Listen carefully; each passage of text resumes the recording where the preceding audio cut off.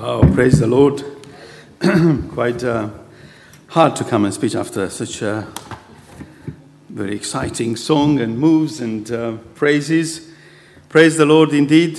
What a wonderful God we have. It's great to see you all. It's amazing, isn't it, to be together, give praise to the Lord God Almighty as a family, as a church, our church family. It's all in God's hands, really. So for today, I was thinking maybe to speak a bit more about myself, but I thought I'm not in an electoral campaign, so for the, vote in December.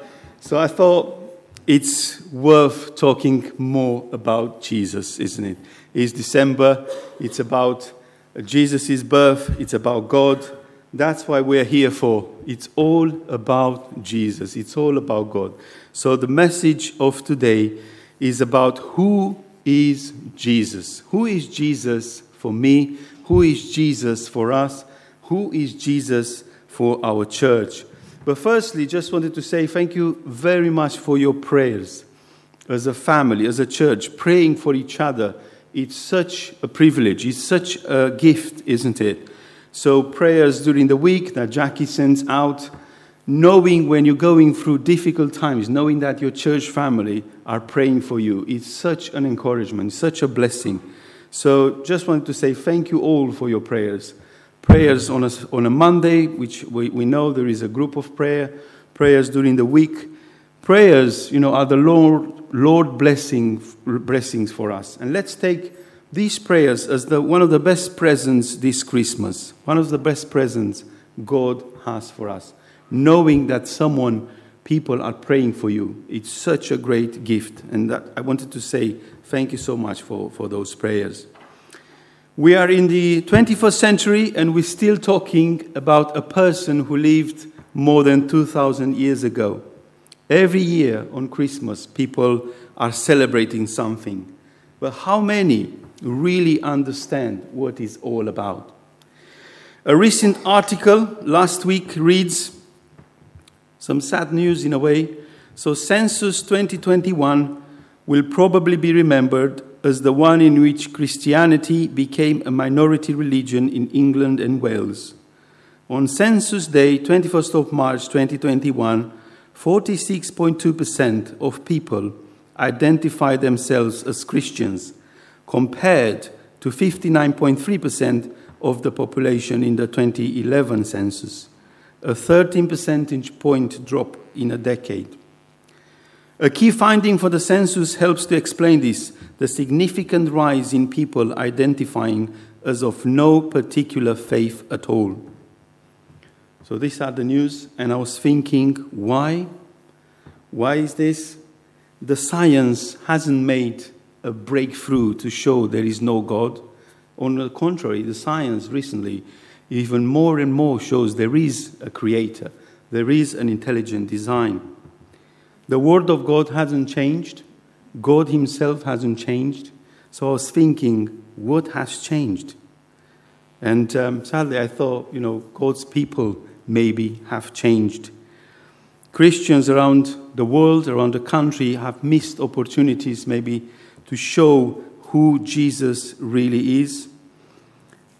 We've lost maybe the power, we lowered our voice, maybe become more shy, more quiet, missing opportunities to show the love of God, the love of Christ for humanity, for us all.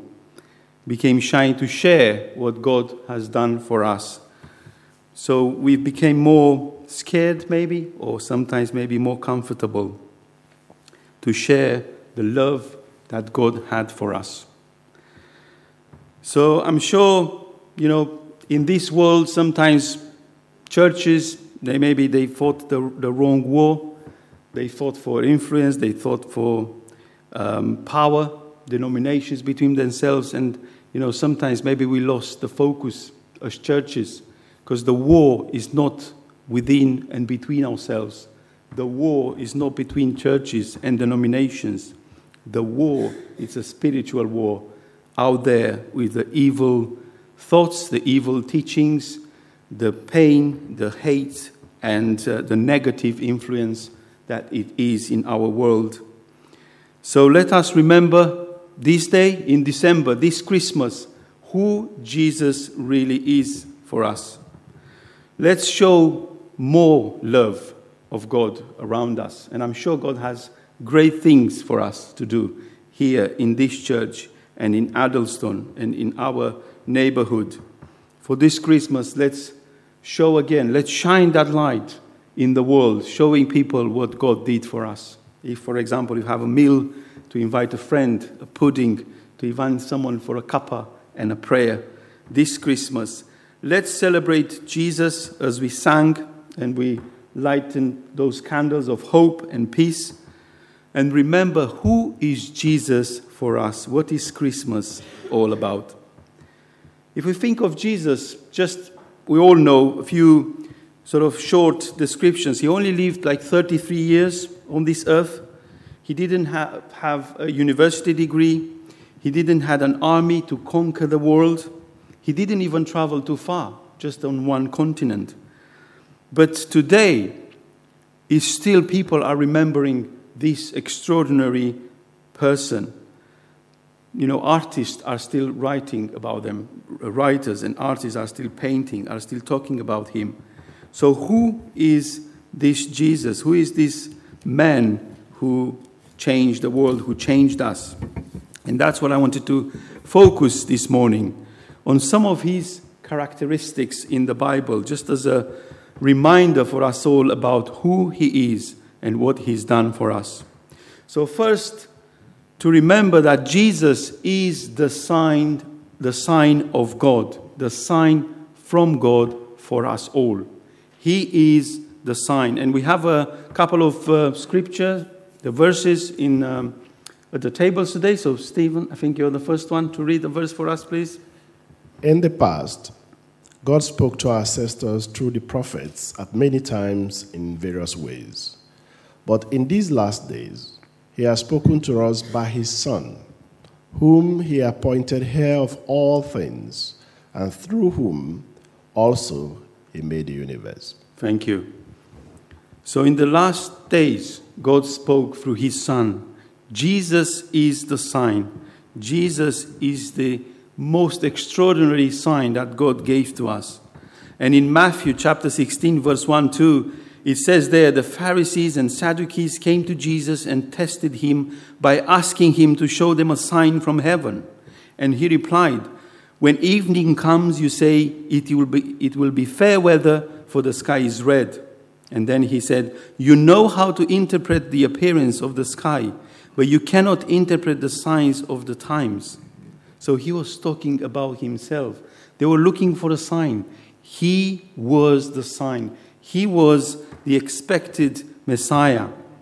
And in Isaiah, even in chapter 7:14, it says, therefore, the Lord himself will give you a sign. The virgin will conceive and give birth to a son and call him Emmanuel. What a courageous prophecy that was. I mean, it's one to prophesy about politics, about empires and kings, regimes, nations, but to say something so specific. The virgin will give birth to a son, and you will call him Emmanuel. Hundreds of years ago in Isaiah, that is the sign that God spoke to his prophet. That is the sign we've seen that we're celebrating during Christmas, the virgin birth. And we sometimes were asking for a sign in our lives. And in fairness, to be honest, I asked for a sign myself, for the decisions that we have to make. And although God spoke through different ways, he spoke through this message again. And Jesus was saying, I am the greatest signs of all. He is for us the greatest sign. His life, his death, even more so, his resurrection is the greatest sign people have ever seen. Until his second coming, indeed, when we're going to see another great sign from God. And people in his time, they had this question, who is this? Who is this man who even the storms are listened to? And Jesus was saying today, I am to them, I am the one, I am the light, I am the living water.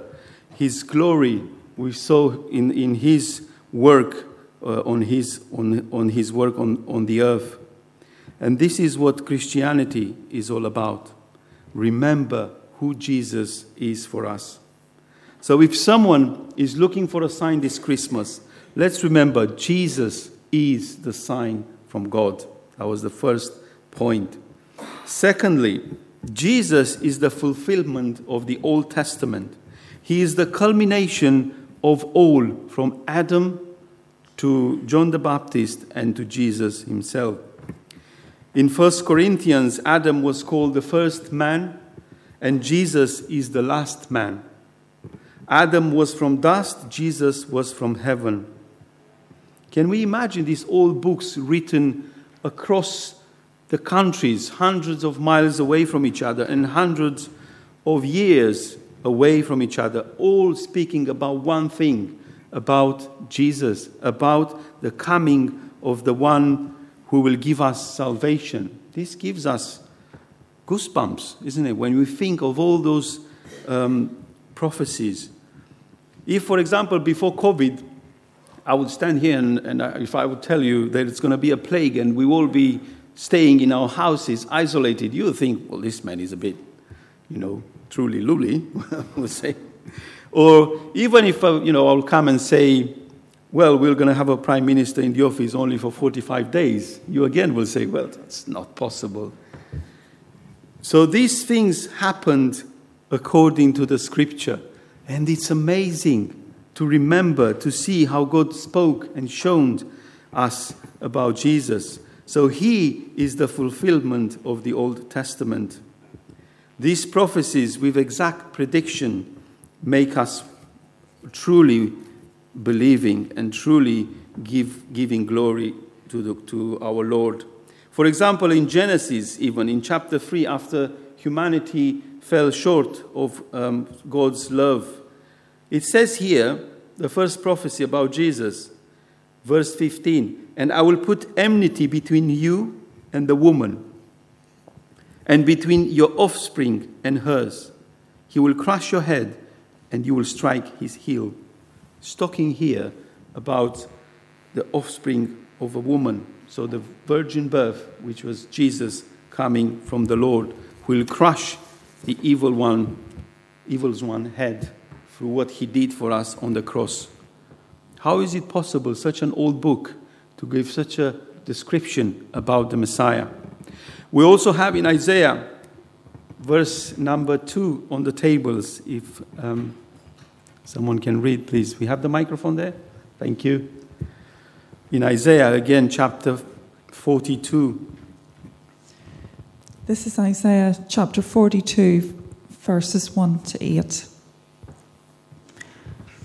Here is my servant, whom I uphold, my chosen one in whom I delight.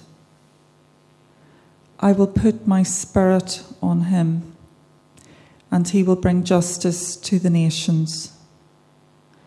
This is what God, the Lord, says, the creator of the heavens, who stretches them out, who spreads out the earth with all that springs from it, who gives breath to its people and life to those who walk on it. I, the Lord, have called you in righteousness. I will take hold of your hand. I will keep you and will make you to be a covenant for the people and a light for the Gentiles, to open eyes that are blind, to free captives from prison, and to release from the dungeon those who sit in darkness. Amen. Amazing, isn't it? Isaiah 42, hundreds of years before Jesus is coming, to open the eyes of the blind. That's what he did. Free the captives from prison, from the prison of their sins.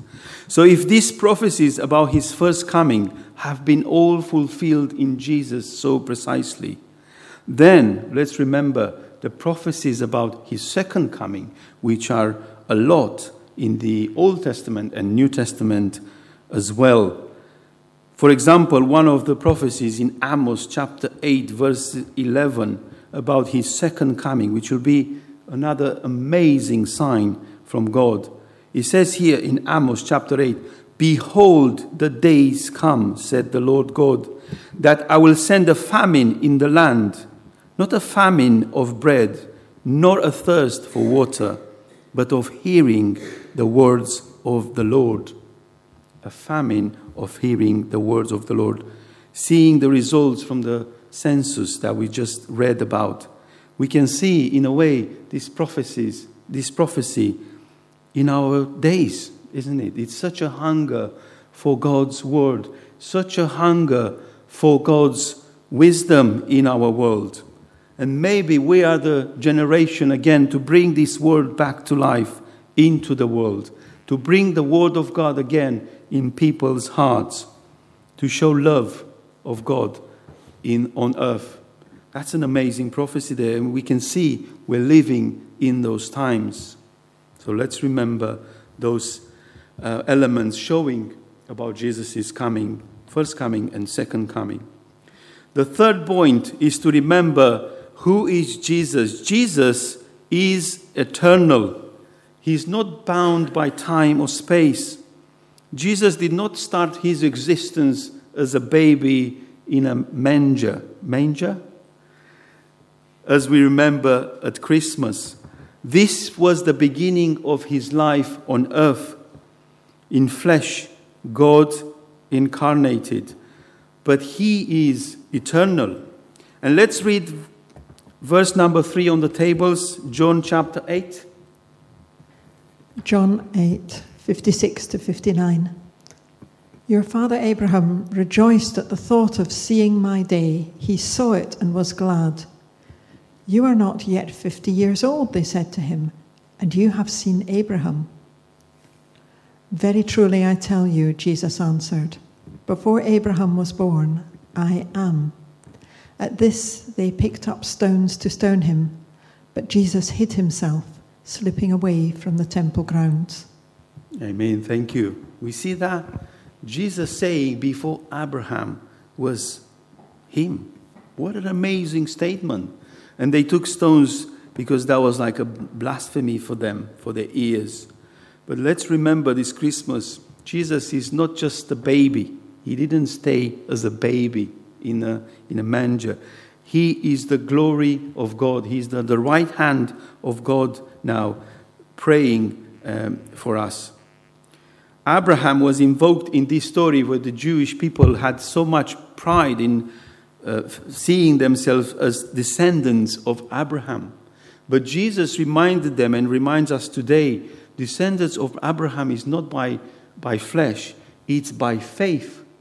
We who believe in Jesus, we are descendants of Abraham as well.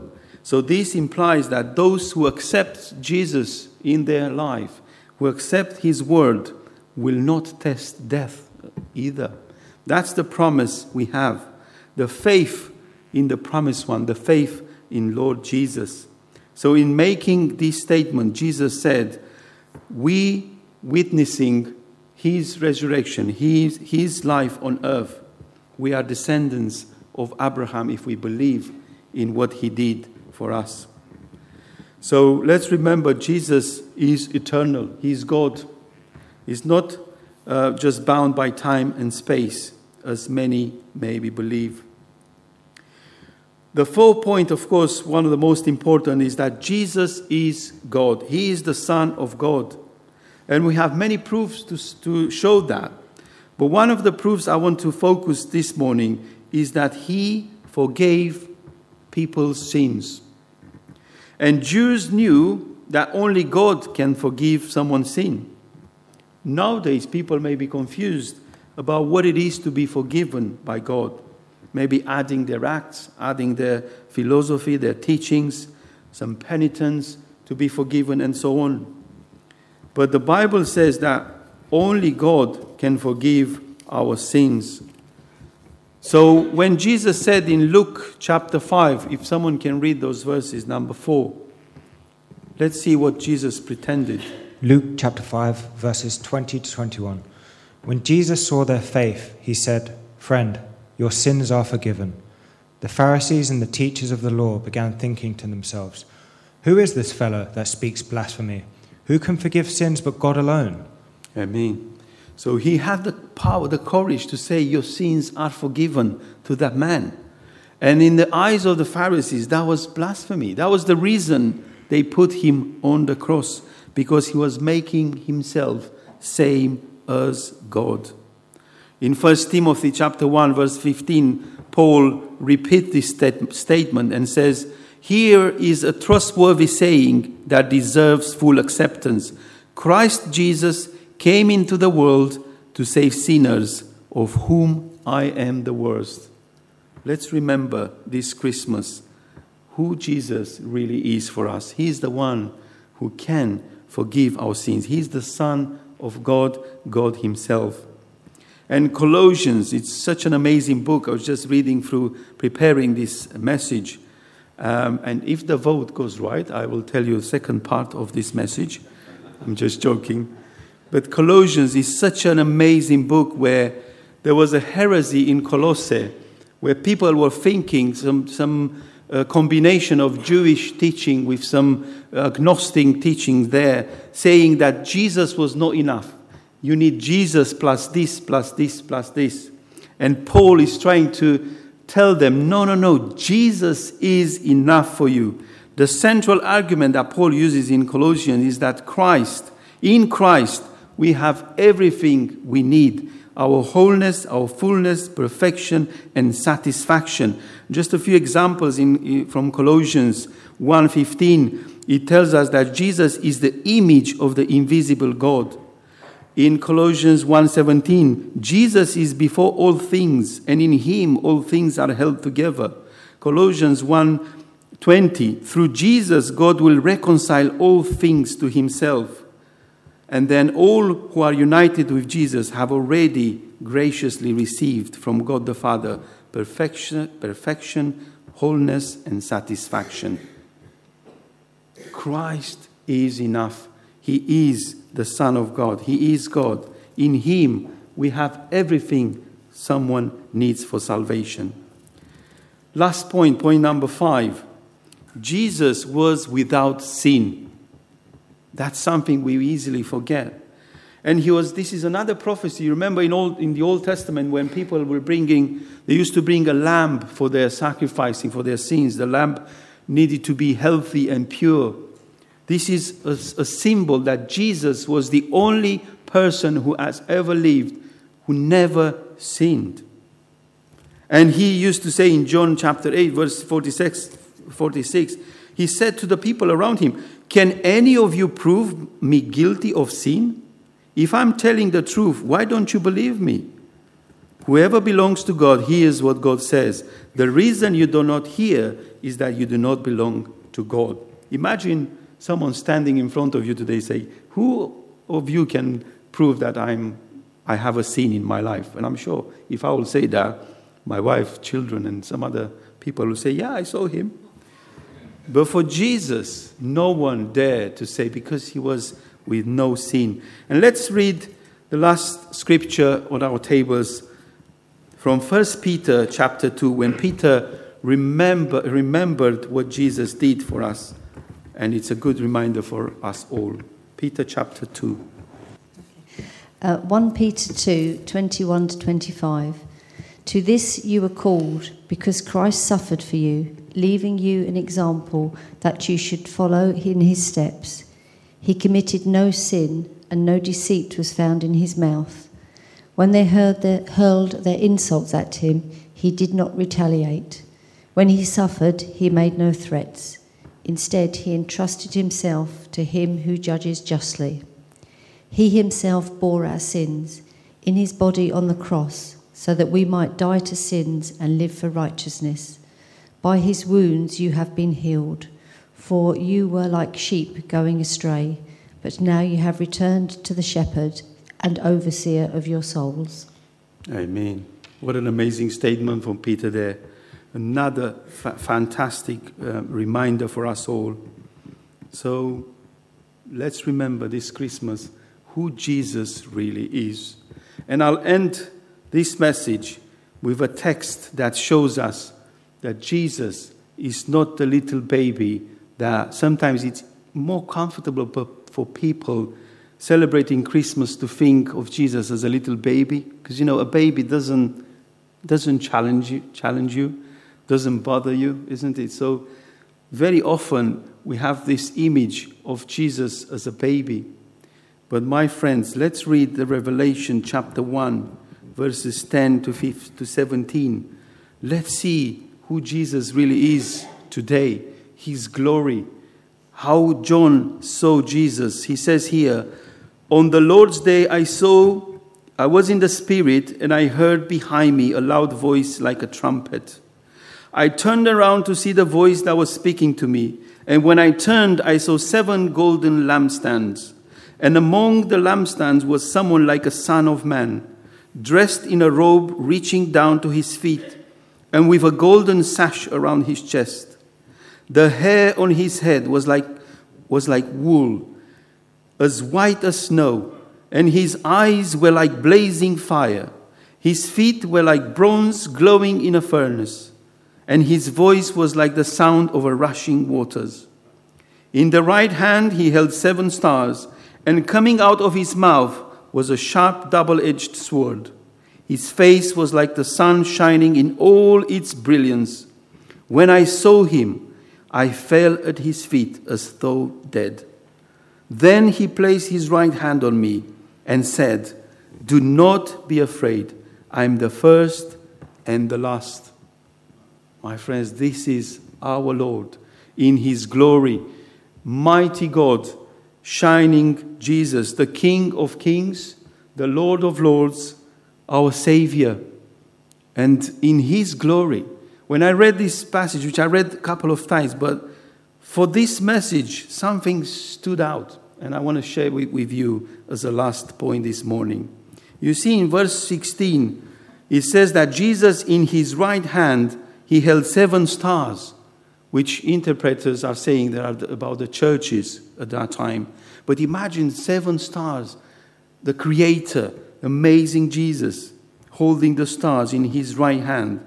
And then in verse 17, when John fell down as of dead, it says here, then he placed his right hand on me.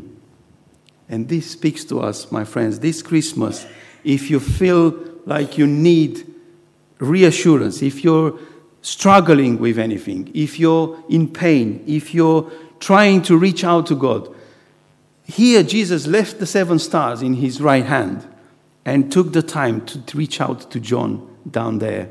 You see, he left the 7 stars. He left the sort of the amazing power, and he touched John on his shoulder. That's exactly what Jesus wants to do for us, for you and for me this Christmas. Wherever you may be, Jesus finds the time to put his right hand on you and say, do not be afraid. Do not be afraid wherever you may be going through. And I leave you with this promise this Christmas. Jesus puts his right hand on your shoulders and lifts you up to know him, to follow him, and to love him, for he really is our Lord and the King of Kings. Amen. God bless us all.